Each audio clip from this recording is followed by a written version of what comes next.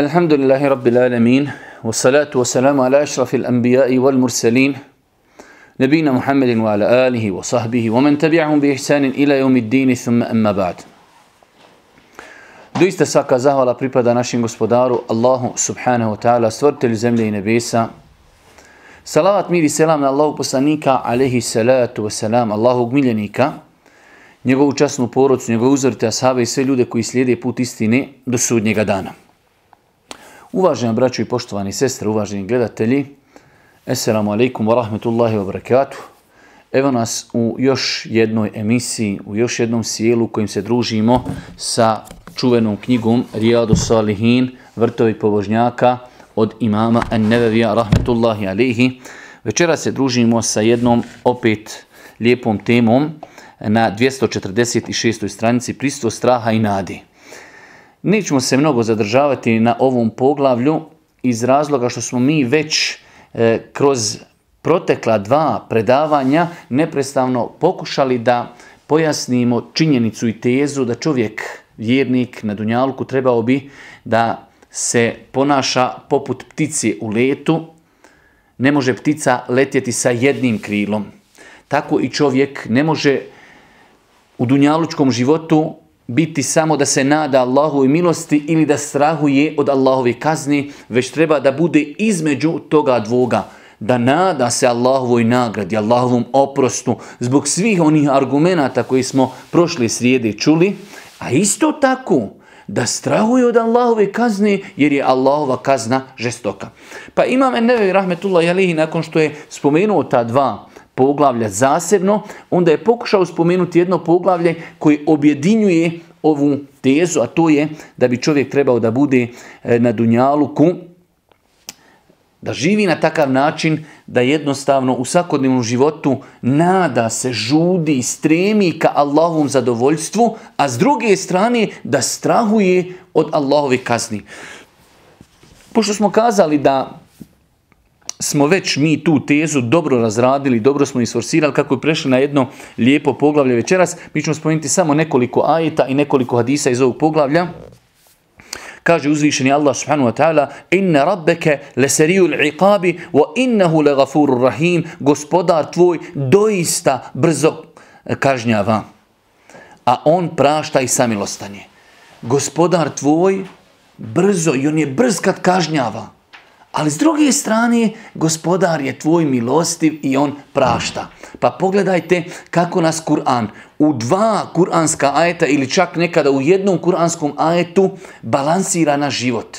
Onog momenta kada čovjek pokuša da prevagni nadu Allahu milost, pa se opusti malo pa kaže Allah je milostiv, 99 milosti ima za sudnji dan, ali odmah dođe ajet koji ga upozorava, Allahova kazna je teška, pazi, o Allahov robe, pazi, ti si na dunjalku da ne budeš zaveden. U drugom ajetu kaže uzvišeni Allah subhanahu wa ta'ala: "Innal ebrara lefi na'im, wa innal fujjara lefi jahim." Čestiti i bogobojazni i dobri sigurno će u džennet, a griješnici sigurno u džehennem. Innal ebrara lefi na'im, wa innal fujjara lefi jahim. Čestiti, pokorni, bogobojazni, oni će u džennet. Pa kada insan osjeti, pa možda sam i ja jedan od njih, odmah dolazi drugi ajet: "Wa innal fujjara lefi jahim." Doista griješnici će biti u vatri. Insan, znajući koliko ima grijeha, koliko ima propusta, koliko, poboji se, ne daj Bože, da bude u ovoj kategoriji. Pa ga to balansira u svakodnevnom životu. Nada se da bude od onih koji će biti u džennetu, strahuje od onih koji će biti kažnjeni vatrom, i to čovjeka vodi kroz život. Kaže uzvišeni Allah subhanahu wa ta'ala: "Fa men thaqulat mawazinu fa huwa fi 'ishatin radiyah, wa amma men khaffat mawazinu fa ummuhu hawiyah." Onaj u koga njegova djela budu teška, u ugodnom će životu živjeti, a onaj u koga njegova djela budu lahka, boravište će mu bezdan biti. Onaj čija djela budu dobra, velika, prevagnu grijehe, on će u džennet.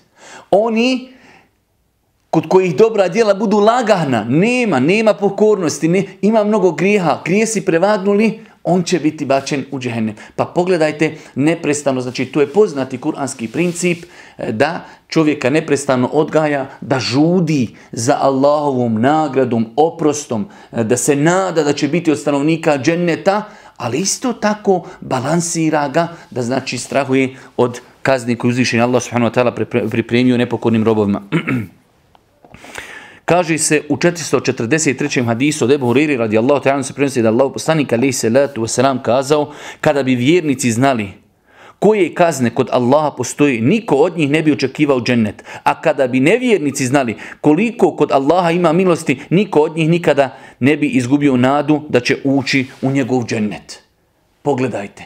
Znači opet balansiranje, s jedne strane imamo veličinu Allahovog rahmeta, a s druge strane veličinu Allahove kazni. Pa insan znači treba u svom životu neprestano, kada živi, nada se, moli Allaha, plače, čezni, ali isto tako strahuje od Allahove kazni.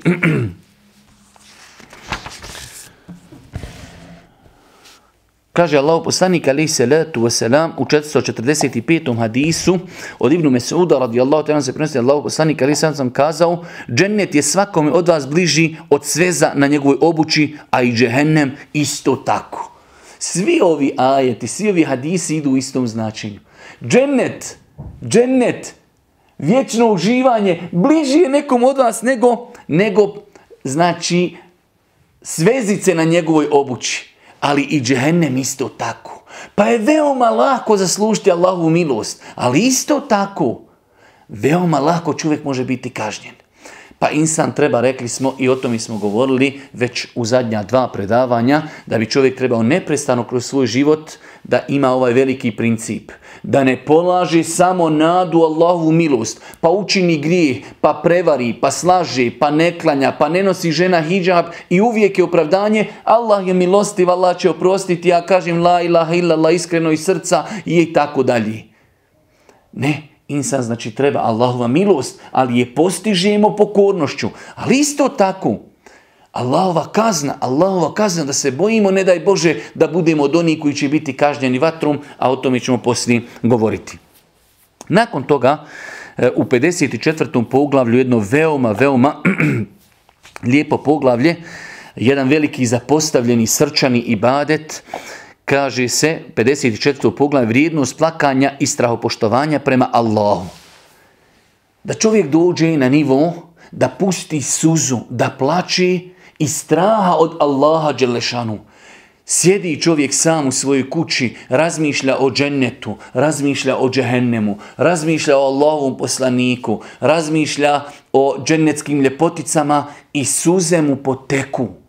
Iz straha od Allaha, iz želje da bude od onih kojima će uzvišeni Allah subhanahu wa ta'ala oprostiti, u islamu te suze su veoma skupe suze. To je u osnovi jedan srčani ibadet. Velik broj muslimana danas, nažalost, moramo otići opet u jednu krajnost koju trebamo pojasniti, kao što imamo ljudi koji se mnogo oslanjaju na Allahovu milost. I danas je većina takvih da ljudi ne klanjaju, ljudi ne poste, ljudi varaju, ljudi uzimaju kamatu i mnogo stvari čine i ljudi uvijek kažu Allah je milostiv. Imamo drugu stranu ljudi koji mnogo pažnje posvećuju vanjštini. Brada, kolika ti je brada, da li si zavrnuo strogo nogavice, da li žena nosi nikab i tako dalje. Definitivno, sve su to stvari od islama. Brada ima veliko utemeljenje u islamu. Skraćivanje odjeće ima utemeljenje u islamu. Nošenje nikaba, nošenje hidžaba ima svoje utemeljenje u islamu. Ali ima nešto što je mnogo prioritetnije od toga, a što se nalazi u srcu. Kaže Allah poslanik alejhi salatu vesselam: "Ettaqwa ha huna", ovdje je bogobojaznost. Pa ako čovjek očisti svoje srce, a ono se može očistiti Kur'anom, namazom, sadakom i tako dalje, pa onda može očekivati da dođe na nivo, da dostigne ovaj stepen, da pusti suzu u ibadetu, u samoći, razmišljajući o Allahu, razmišljajući o džennetu, razmišljajući o džehennemu. Pa je ovo jedna veoma lijepa i interesantna tema. Imam Ennevi rahmetullahi alejhi citirao i ovdje nekoliko argumenata, ali mi da bi došli do večerašnjeg pravog dersa, hajde kažemo rezimirano ćemo spomenuti samo neke argumente.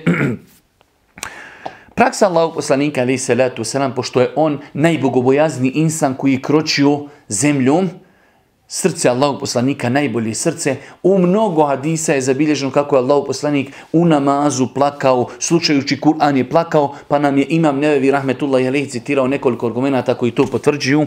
Ibn Mesud radijallahu ta'ala kaže, vjerovjesnik sallallahu alejhi ve sellem rekao mi je: uči mi Kur'an.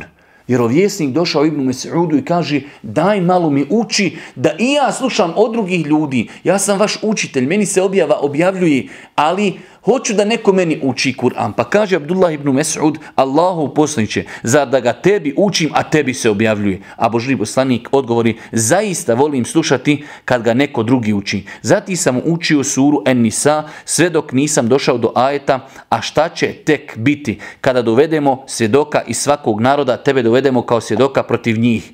Tada je poslanik sallallahu alejhi ve sellem rekao: dosta je. Pogledao sam ga, a iz očiju su mu tekle suze. Božji poslanik je pozvao Ibnu Mes'uda, koji je bio poznati karija, pa je rekao: uči mi malo Kur'an, želim da ga čujem od drugih ljudi. Pa kaže Abdullah ibn Mes'ud iz respekta prema poslaniku: Allahu poslaniče, kako ja da učim tebi? Pa kaže Allahu poslanik alejhi salatu vesselam: ja volim da ga slušam od drugih ljudi. Pa Abdullah ibn Mes'ud počeo da uči suru En-Nisa, pa je došao do ajeta koji je citirao ovdje, pa mu je Božji poslanik rekao: hasbuk, dovoljno. Kaže Abdullah ibn Mes'ud, pa sam pogledao, digao sam glavu, a njegove oči su bile prepune suza, razmišljajući o onome što je učio Abdullah ibn Mes'ud radijallahu ta'ala anhu. Kaže Allahu poslanik alejhi salatu vesselam u hadisu Enesa radijallahu ta'ala anhu, pripovijeda: Allahu poslanik alejhi salatu vesselam održao nam je hudbu kakvu nikada od tada nisam čuo, pa je rekao: kada biste vi znali ono što ja znam, malo biste se smijali, a mnogo biste plakali.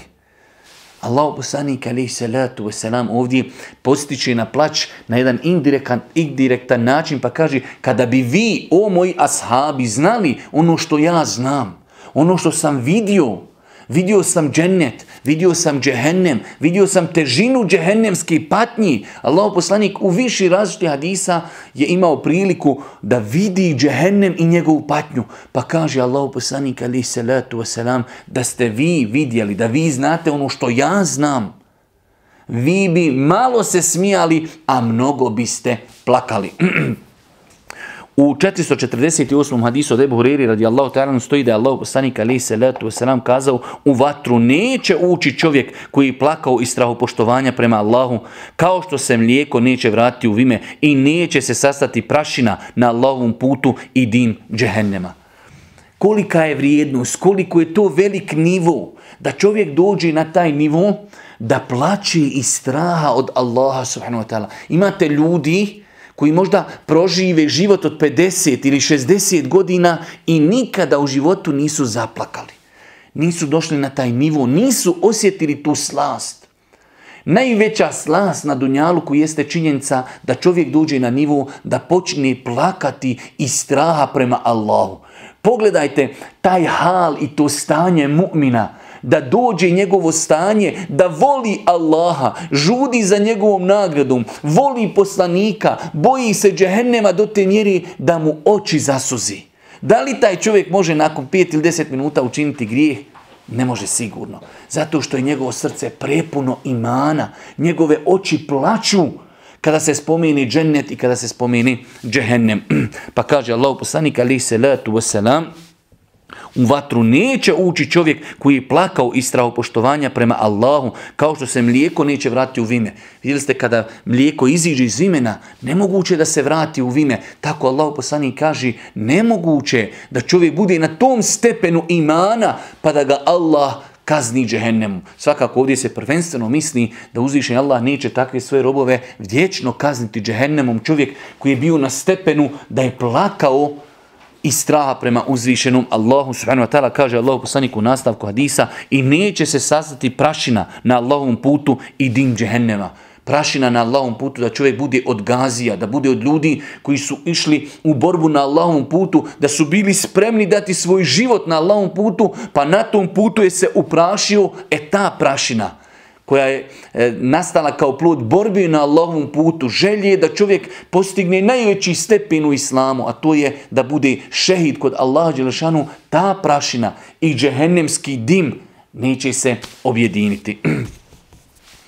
Nakon toga onaj poznat hadis kojeg smo mi već nekoliko puta citirali, hadis od Ebu Hureyre koji bilježi Buharija i Muslim sedmorica, ljudi koji će biti u hladu arša na sudnjem danu ili koji će biti u hladu na sudnjem danu. Mi ćemo samo onako spomenuti kategorije da dođemo do onih koja nas interesuje, ako ovaj hadis je veliki hadis i o njemu postoje knjige napisane, postoje predavanja koja se mogu naći na internetu. Pa kaže Allah poslanik alejhi selatu vesselam, sedmorcu će Allah staviti u svoj hlad na dan kada neće biti drugog hlada osim njegovog pravednog vođu, mladića koji odrasta u pokornosti Allahu, prvi pravedan vođa. Čovjek je znači odabran da vlada ljudima pa bude pravedan. Biće u hladu na sudnjem danu. Mladić u periodu kada mu je bilo teško kontrolisati svoje strasti, izazovi, on je posvetio svoje vrijeme i svoj život pokornosti uzvišenom Allahu subhanahu wa ta'ala. Čovjek čije srce vezano za džamiju, čovjek kojeg neprestano vidiš u džamiji, ibadeti, redovan je na namazu i tako dalje. Njegovo srce je vezano za džamiju. Isto tako dvojica koja se zavole u ime Allaha, radi njega se sastaju i radi njega se rastaju. Velika stvar u islamu je da čovjek voli nekoga radi Allaha. Sa njim se sastaje zbog toga i rastaje zbog toga. Ne voli ga niti zbog kakvog drugog interesa, voli ga radi uzvišenog Allaha subhanahu wa ta'ala, jer je pokoran, jer je dobar, jer je čedan i tako dalje. Čovjek kojeg lijepa i ugledna žena pozove na blud, a on kaže zaista se bojim Allaha. Sljedeća kategorija, čovjek kojeg lijepa i ugledna žena pozove na blud. Ne on nju, ona njega pozove. Ali on na tom stepenu imana, zato i zaslužio da bude u hladu na sudnjem danu. Kada se drugi ljudi tuše u grijesima i tuše se u znoju svojih grijeha, on uživa. Zašto? Zato što je napravio nešto veliko na dunjaluku. Lijepa i ugledna žena ga pozove na blud. I on to odbije, kaže ja se bojim Allaha. Ja vjerujem u sudnji dan. Ja vjerujem da ću jednog dana polagati račune. Zato su islamski učenjaci, kada su pokušali da ovih 7 kategorija, da im nađu dodirnu tačku. 7 različitih kategorija. Šta im je zajednička tačka? Zajednička tačka im je strah od Allaha. Pa kaže se u nastavku hadisa, čovjek koji dadne sadaku pa i sakrije tako da njegova ljevica ne zna šta je udjelila desnica. Čovjek udjeljuje sadaku, ali toliko se čuva, toliko pazi na svoj ihlas, na svoj nijet, na svoju namjeru. Ne želi da to ljudi vide, on to toliko tajno dadne, stavi ruku u džep, dadne siromahu, da njegova ljevica ne zna šta je dala desnica. Ovdje se znači kao metafora koristi koliko je taj čovjek pazio da ne bude od onih ljudi za koji se udjelio, dao i tako dalje. I zadnja kategorija, to je ona kategorija koja nama treba, čovjek koji Allaha spomene u samoći pa mu oči zasuzi. Insan sjeti se Allaha, sjedi sam, ne vidi ga niko. Možda neko zaplači u društvu, na predavanju ili ali čovjek kada je sam, ako zaplači, zaplako je samo radi Allaha. Pa kaže Allahu poslanik, ređulun zekar Allaha halijen fe fadat ajnahu. Čovjek sjeti se Allaha u samoći, pa mu suze poteku iz straha od Allaha. Subhanahu wa ta'ala.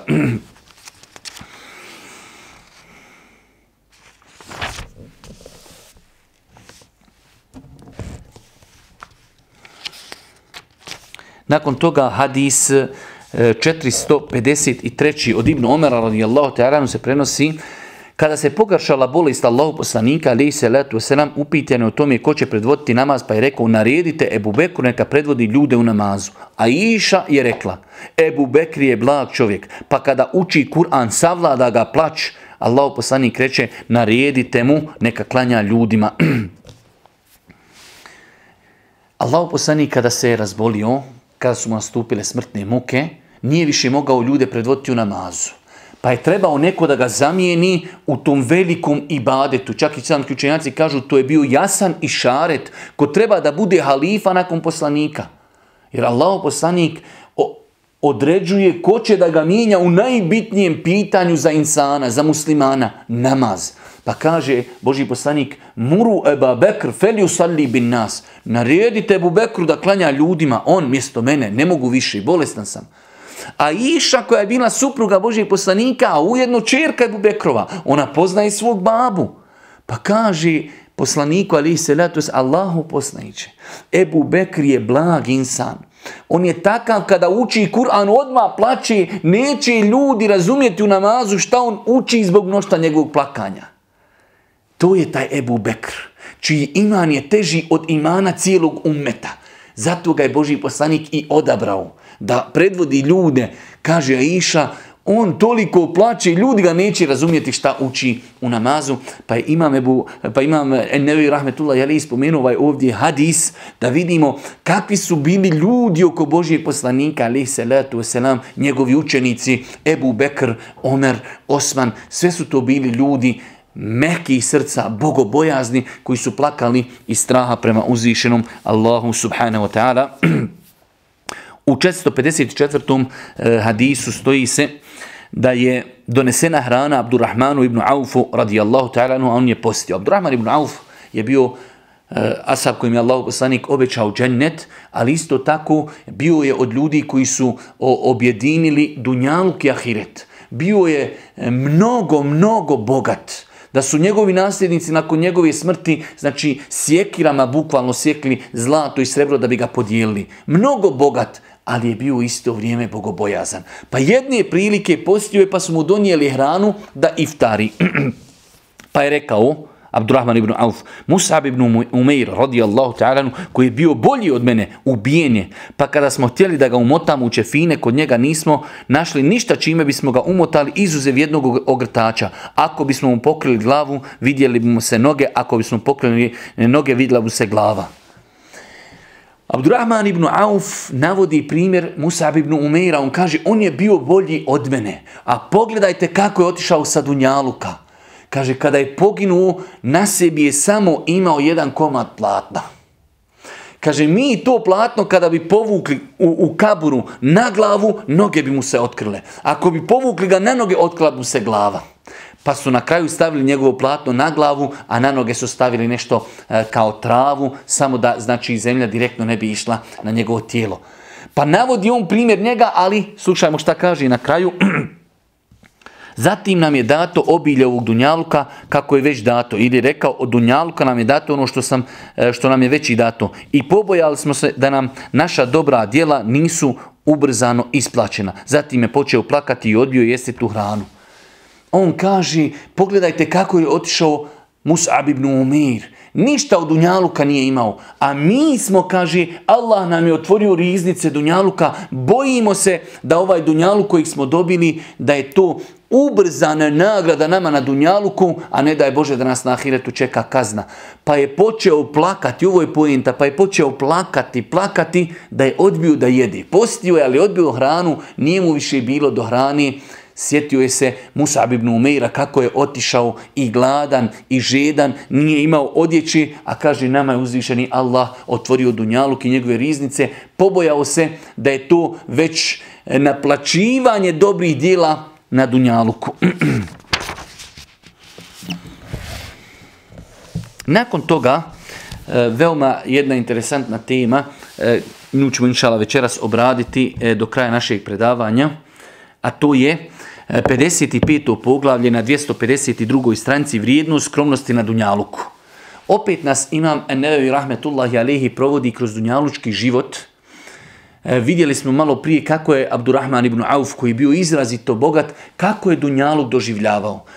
Pa nas, znači, imam Ennevi provodi večeras kroz jedno veoma interesantno poglavlje, koji treba opet pravilno shvatiti.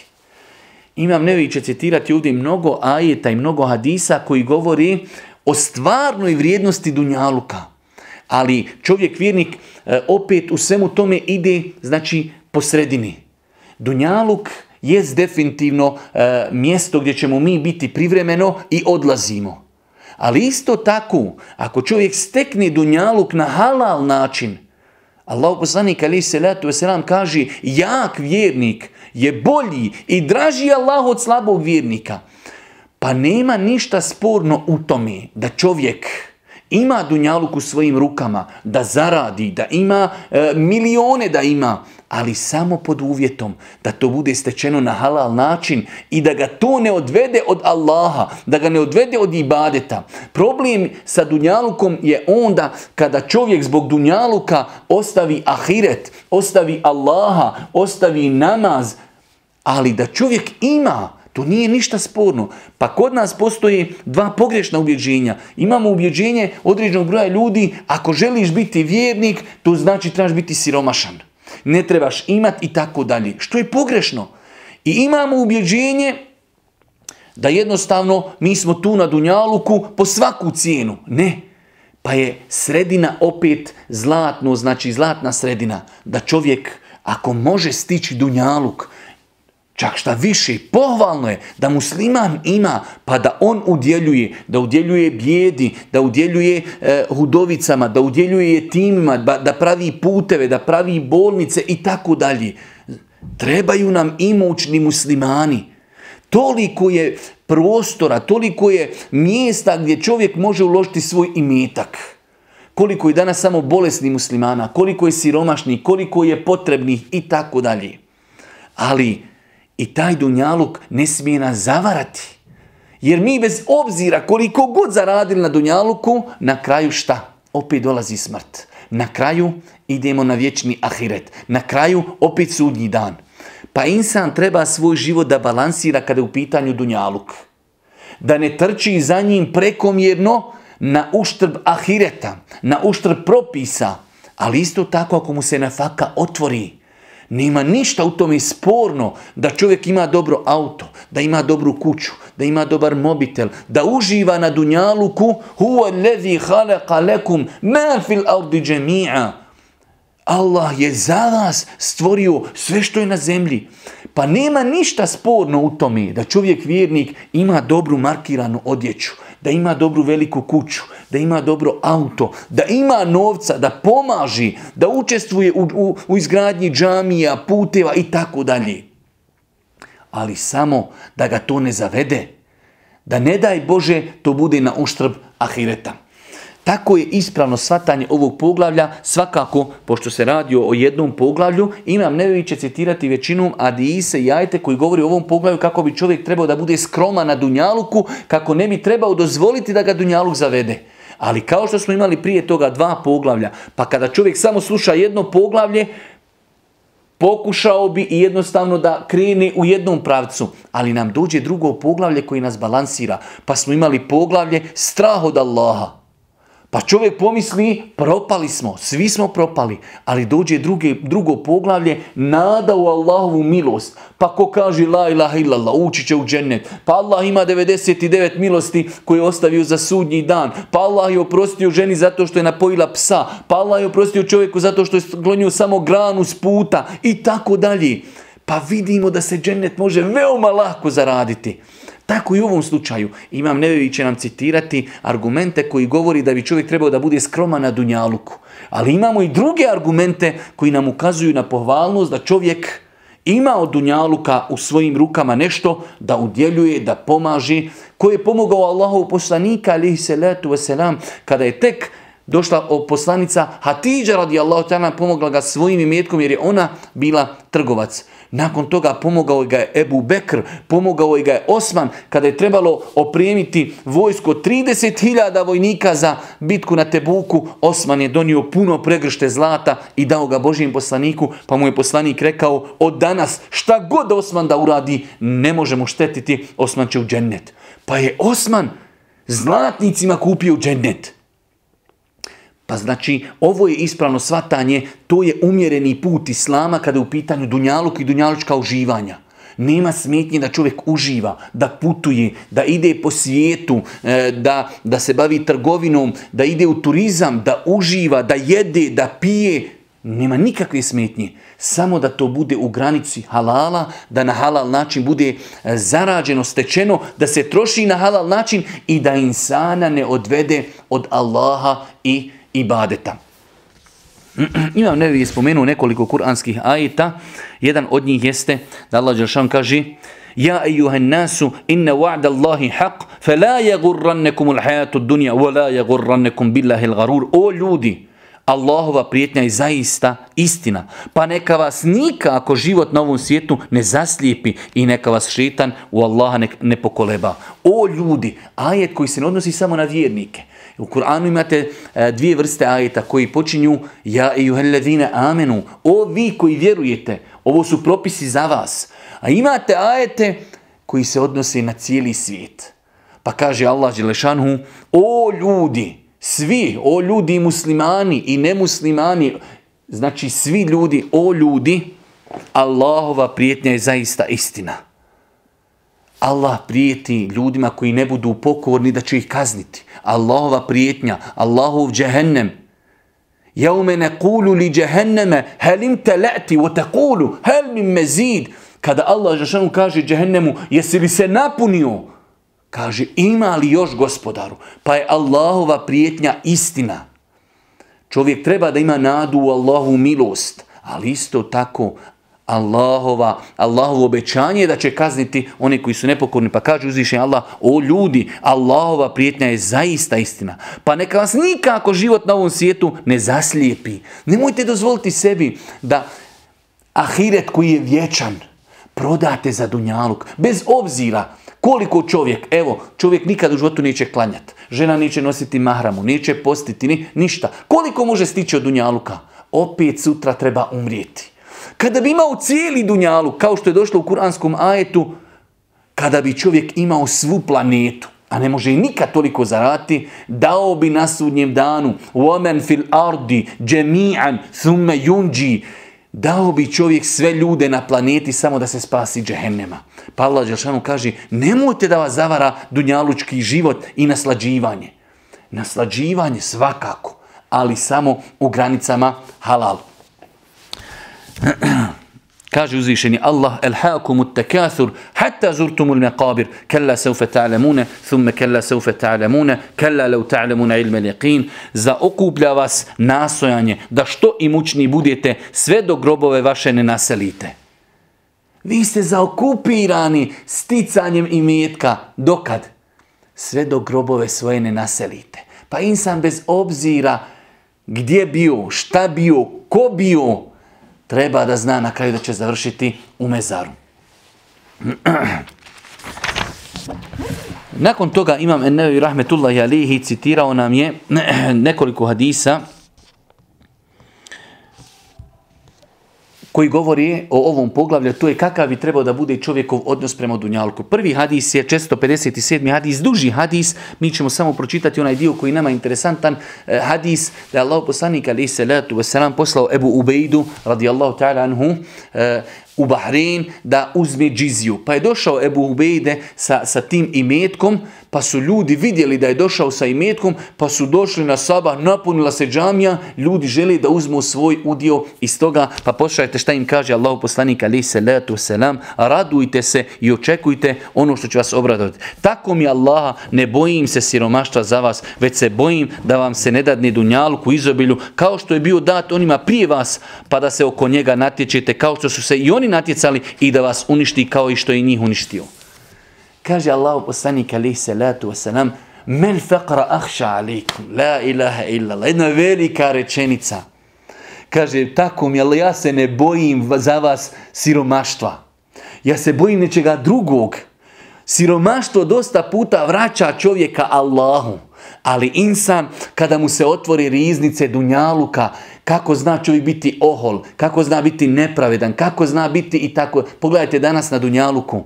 Veliki nasilnici, ljudi uništavaju države, uništavaju ljude, ubijaju, progoni da bi samo uzeli njihova materijalna dobra i tako dalje, prirodne resurse. Pa kaže Allahov poslanik, ja se ne bojim za vas siromaštva. Nije problem u siromaštvu, već se ja bojim, kaže, za vas dunjaluka, da vam se ne otvori dunjalučke riznice, pa se vi budete natjecali u njima, pa vas to uništi kao što je uništilo i one prije vas. I zaista se desilo tako. Vi pogledajte danas. Većina ljudi, zašto su većina ljudi muslimana danas nepokorni? Velika većina iz razloga dunjaluka. Poznata je ona naša fraza koju čujemo non stop, vađib je, farz je radit, kao da nikakav farz nije klanjati. Pa smo mi uzeli samo jedan farz je raditi. A rizk i nafaka nam je propisana kad smo bili u utrobi majki. 4 mjeseca kada se napunilo, kao što je došlo u vjerodostojnom hadisu, uzvišeni Allah poslao meleka i propisao nam našu nafaku. Kada bi se svi ljudi planete sakupili da ti povećaju nafaku, ne mogu i povećati. Ovo nikako ne znači da čovjek treba sjediti, treba raditi, treba se truditi, treba trčati. Ali ne može ti od nafake doći osim ono što ti je propisano. I kako onda razumijeti insana koji kaže ja trčim da stignem, zbog toga nemam vremena za namaz. A kako onaj drugi ima vremena za namaz i ima vremena da stigne dunjaluk. Ima kuću istu, ima auto i tako dalje. Ali kada siromaštvo uđe čovjeku u srce, pa ga Allah kazni time da jednostavno ne može se zasititi. Kaže Allahov poslanik alejhi selatu vesselam u vjerodostojnom hadisu, kada bi, kaže, sin Ademov, insan, imao dolinu zlata, puna dolina, kaže, poželio da ima još jednu.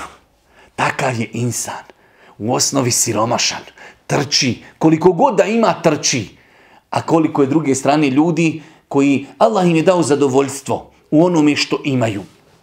Pa kaže Allahov poslanik alejhi selatu vesselam, tako mi Allaha, ne bojim se ja siromaštva za vas, već se bojim da vam se dadne dunjaluk u izobilju, kao što je bio dati onima prije vas, pa da se oko njega natječete, kao što su se i oni natjecali, i da vas uništi kao što je i njih uništio.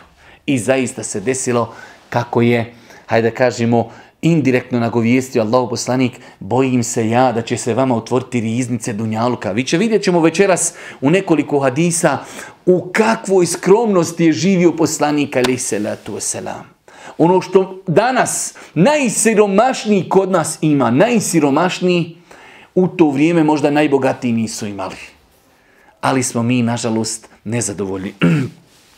Kaže Allahov poslanik alejhi salatu vesselam u hadisu 458 od Ebu Saida el-Hudrija radijallahu ta'ala se prenosi da je rekao, Allahov poslanik alejhi salatu vesselam sjeo je na mimber, a mi smo sjeli oko njega, pa je rekao, ono čega se za vas bojim poslije svoje smrti jeste da će vam se obilno pružiti dunjalučke ljepote i ukrasi. Allahov poslanik alejhi salatu vesselam kaže, bojim se za vas da će vam se dunjaluk otvoriti. I pogledajte danas, nigdje kraja.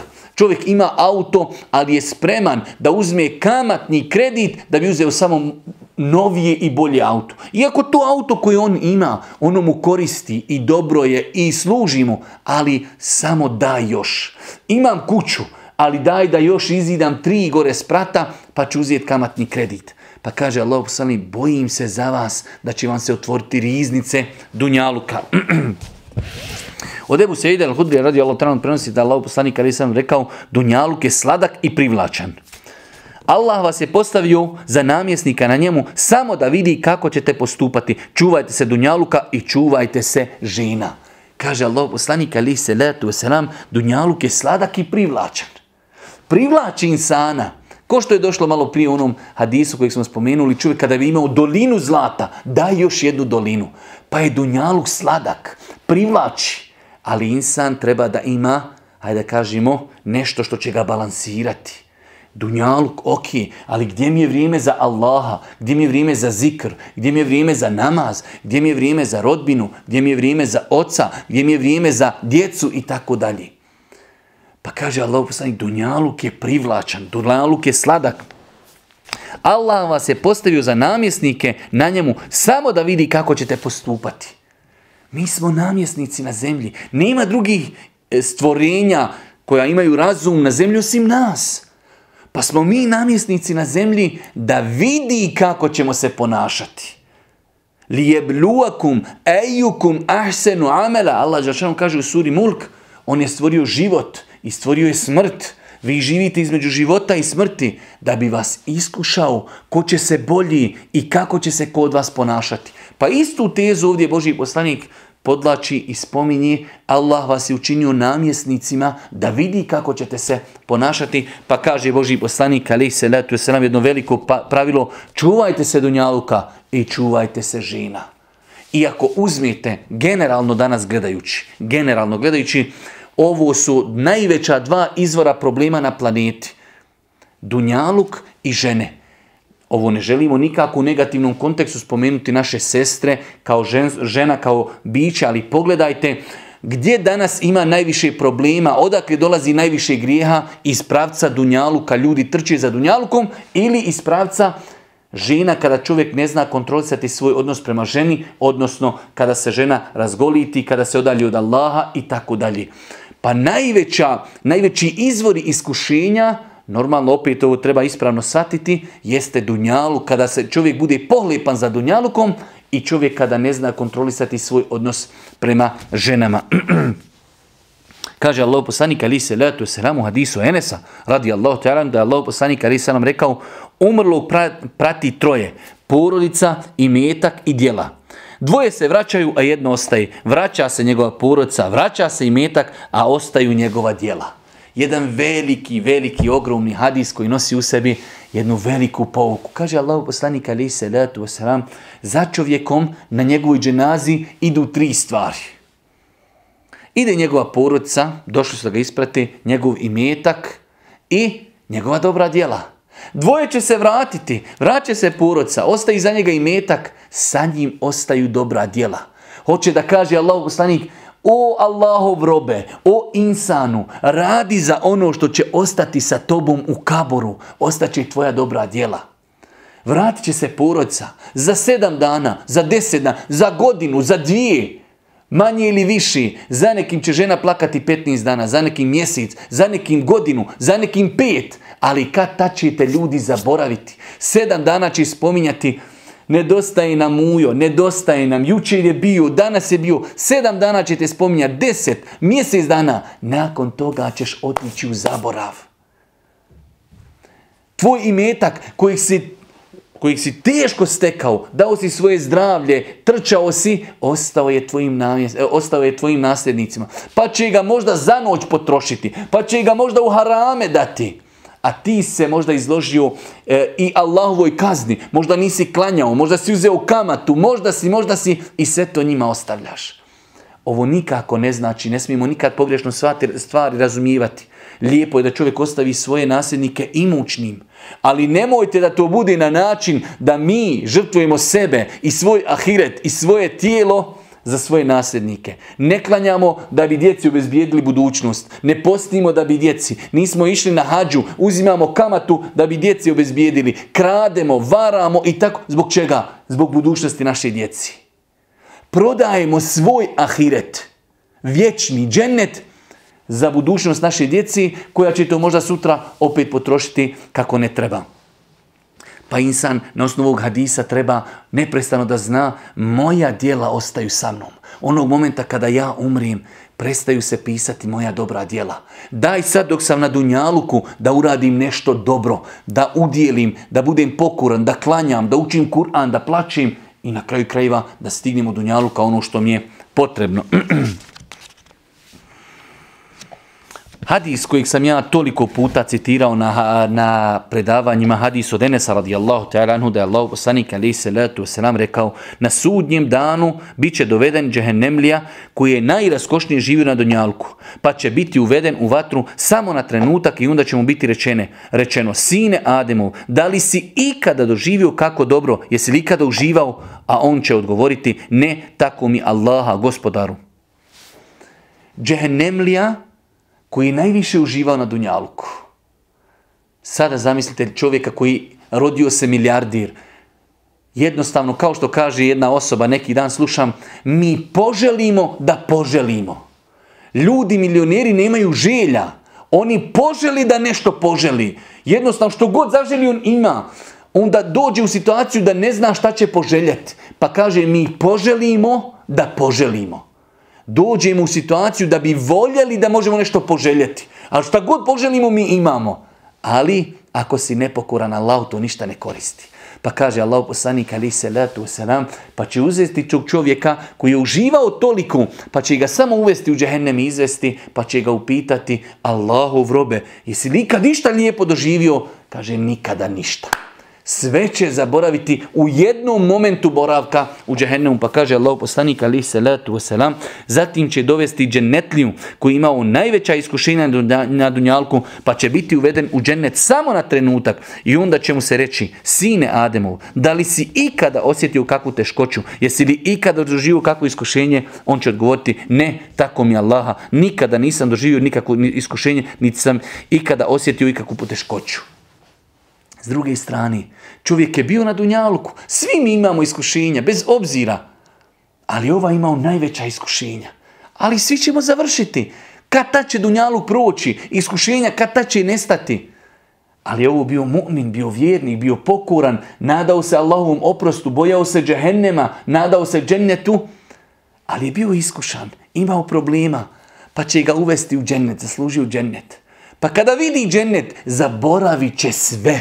Pa će ga upitati: Allahov robe, ti 30 godina, 40 godina u problemima, u belajima, sjećaš li se toga? Kaže: gospodaru, sve sam to zaboravio, samo što sam ušao u džennet. Pa ovaj hadis također čovjeku daje balansiranje u životu.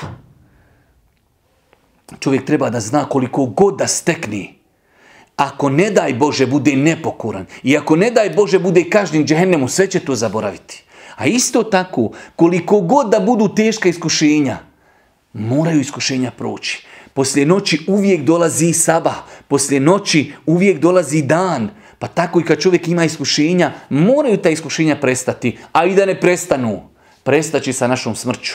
Ali ako smo bili pokorni, ako smo vjerovali u Allaha, ako smo vjerovali u sudnji dan, doće dan kada ćemo ući u džennet, zaboravit ćemo sve što smo imali od problema.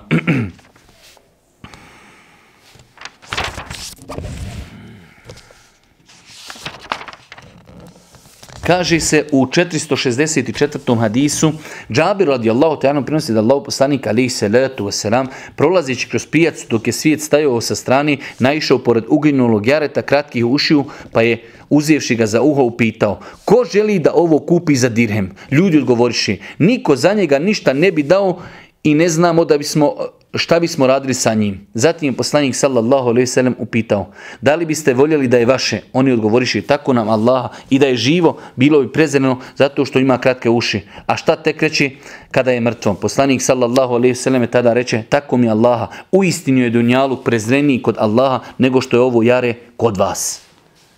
Allahov poslanik, znači rekli smo, ovakve hadise treba ispravno razumjeti. Prošao je jedan dan kroz pijacu, pa je našao tamo na kraju pijaci uginulo jare sa malim ušima. A kod Arapa u to vrijeme, znači, jare sa malim ušima smatralo je se prezreno. Niko nije želio da ima takvo jare. Pa kaže Allahov poslanik: ko bi ovo jare kupio za 1 dinar, 1 srebrenjak, 1 zlatnik? Kaže Allahov poslaniče: ma ne bi ga mi kupili da je živo, kamoli mrtvo, uginulo. Pa Allahov poslanik alejhi selatu vesselam, želeći da ljude jednostavno osvijesti, nekada ljudi toliko se dadnu za dunjalukom, misli da može nešto stići. Najbogatiji čovjek, opet koliko od cijele planete posjeduje. Evo uzmite najbogatijeg čovjeka. Da li posjeduje 0,01% od planete? Ne posjeduje. Kaže Allahov poslanik alejhi selatu vesselam: tako mi Allaha, uistinu je dunjaluk prezreniji kod Allaha nego što je ovo jare kod vas. Cijeli dunjaluk. Doći u drugom hadisu, kaže Allahov poslanik, da dunjaluk kompletan vrijedi kod Allaha išta. Kao gutljaj vode. Ne bi dozvolio nevjernicima da sa njega popiju gutljaj vodi.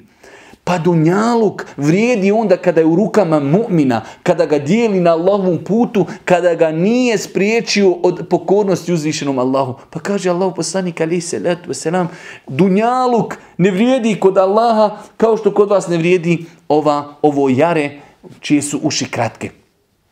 Pa čovjek treba neprestano da se vraća. Ovi hadisi, ovi ajeti čovjeka treba i neprestano da vraćaju, da preispituje sebe i svoj život. Zašto sam ja tu? Ne smijem dozvoliti da me dunjaluk zavede, da ostavim namaz, da ostavim mahramu, da ostavim post, da se odam grijesima, bludu, alkoholu, kamati. Ja sam na dunjaluku, ja sam na ispitu, mi smo tu namjesnici. Doće dan kada ću polagati račun za sve što sam činio na dunjaluku. Kaže Allah poslanik alejhi salatu vesselam, kada bi imao zlata poput brda Uhud, ne bih volio da prođu 3 noći, a da bilo šta od njega zadržim, osim onoga što pripremam za vraćanje duga. Allah poslanik alejhi salatu vesselam, tako je bio skroman, zato su ga ljudi voljeli. Zato je došlo u vjerodostojnom hadisu, ostavi ono što ljudi posjeduju pa ćete ljudi voljeti. Allah poslanik kaže, kada bi imao brdo Uhud zlata, oni koji su bili u Mekki, koji su bili u Medini, znaju koliko je brdo Uhud, ogromno, ogromno. Kaže, ja kad bi imao brdo Uhud, ja bi to sve podijelio. Ne bi za 3 dana ništa da ostane kod mene, osim da nešto ostavim što ću vratiti dugove. Kako je Allah poslanik alejhi salatu vesselam doživljavao dunjaluk. Zato su ljudi znali doći, iako je skromno živio. A Iša kaže radijallahu ta'ala anha, znala su proći 3 mlađaka, znači 2 mjeseca. Jedan mlađak, pa drugi, pa treći. 2 mjeseca mi ne bismo naložili vatru u našoj kući. Ništa nisu kuhali. Jeli su datule i vodu. Koliko puta Allah poslanik dolazi u kuću i pita svoje supruge, ima li išta za doručak? Kažu, nema ništa. Kaže, ja ću danas onda postiti. Dođe sirotinja, traži sadaku od Božijeg poslanika. Poslanik, najodabraniji insan. Prerovi čitavu kuću, nađu samo jednu datulu. Dođu gosti, musafiri, pa kaže Božji poslanik, idite, obhodajte kod mojih supruga, vidite, ima li i kod jedne išta za pojest? I vrati se čovjek, kaže, nema ni kod jedne ništa. Pa Božji poslanik pita ashabe, ima li neko nešto od hrani, pa da odvede ovog mog musafira sebi na večeru.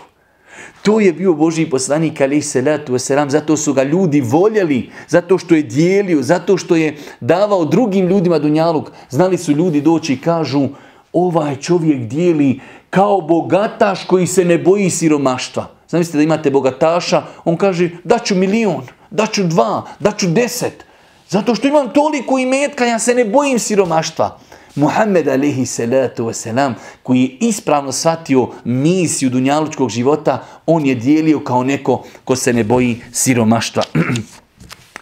467. hadis od Ebu Hureyre radijallahu ta'ala se prenosi da je Allah poslanik rekao, gledajte onoga ko je ispod vas, a nemojte gledati onoga ko je iznad vas, jer ćete na taj način bolje cijeniti Allahove blagodati.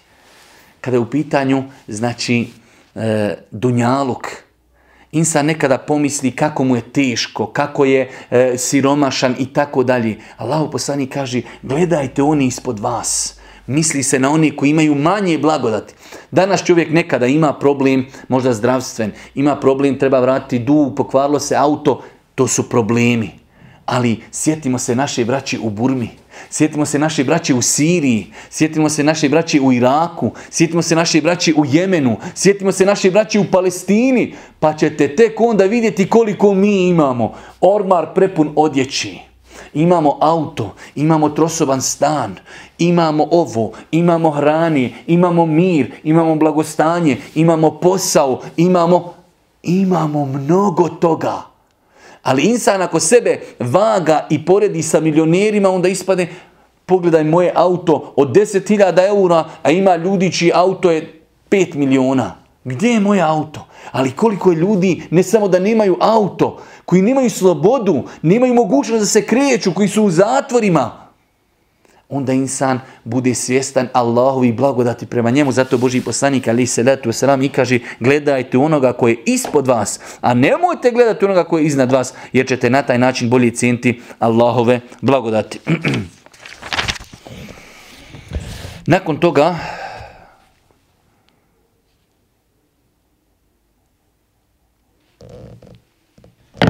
kaže Allah poslanik alejhi salatu vesselam, inšallah, time bi mogli završiti večerašnje predavanje, iako je ostalo dosta hadisa u ovom poglavlju. Hadis koji bilježi imam Muslim Od Ebu Huriri radijallahu ta'ala se prenosi da Allahu poslanik alejhi salatu vesselam kazao: Dunjaluk je zatvor za vjernika, a džennet za nevjernika. Dunjaluk je zatvor za vjernika, a džennet je za nevjernike. Neko se možda i pita kakav je komentar, kako ispravno razumjeti ovaj hadis. Prenosi se da jednom velikom alimu, jednom velikom šejhu prišao jedan čovjek nevjernik pa mu kaže: vi imate tako i tako hadis u kojem stoji se da je dunjaluk zatvor za mu'mina, a da je džennet za nevjernike. Kaže: pogledaj, ti si alim, ti si ugledan, posjeduješ mnogo imetka, ja sam siromašan, kako to da si ti u zatvoru, za tebe dunjaluk zatvor, a za mene je ovo kao džennet?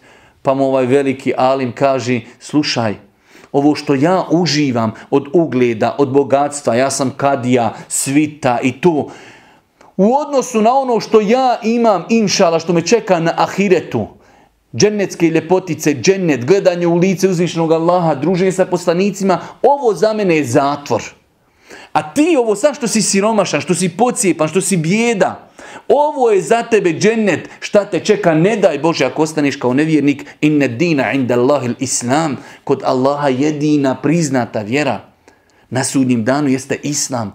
Kaže, ti ako ostaneš takav, ono što tebe čeka na ahiretu, to je mnogo, mnogo teže. Ovo je za tebe džennet. Ovo je za tebe džennet. Pa znači, u tom kontekstu jeste ovaj hadis da je džennet, da je dunjaluk zatvor za vjernika. Prvo što čovjek ima određena ograničenja na dunjaluku, pa je to djelimično kao zatvor. Iako, hvala Allahu, većina stvari na dunjaluku su dozvoljene, ali opet imamo ograničenja u poslovanju, u braku i tako dalje. Pa su to stvari koje čovjeka sputavaju, a na ahiretu za Allahu pomoć neće biti ograničenja. Pa je komparacija dunjaluka i ahireta da je ovo nama zatvor, da čekamo da dođemo na ahiret, da iziđemo iz zatvora. S druge strane, isto tako, znači komparacija dunjaluka i ahiret, bez obzira koliko čovjek uživao na dunjaluku, džennetsko uživanje je, znači, ovo se smatra zatvorom. S druge strane, kako je ovo, znači, džennet za nevjernike, rekli smo na način čovjek koji ne vjeruje u Allaha dželešanuhu, na sudnjem danu čeka ga vječna džehennemska patnja. Pa to što je sad, znači, na dunjalu, to je za njega džennet u komparaciji za ono što ga čeka, ne daj Bože. Molim uzvišnog Allaha subhanahu wa ta'ala da nas učesti na putu istine, molim ga subhanahu wa ta'ala da nam bude milostiv na sudnjem danu. Molim Allah subhanahu wa ta'ala da nas učini od onih ljudi koji će ispravno shvatiti pitanja dunjalu, kada ćemo biti od onih ljudi koji će trčati za dunjalukom onoliko koliko nam je potreban, ali nećemo dozvoliti da nas dunjaluk zavede, da ostavimo Allahove subhanahu wa ta'ala granice. I na kraju subhanike Allahumma ve bihamdike, ešhedu en la ilaha illa ente, estakfiruke wa etubu ilejk.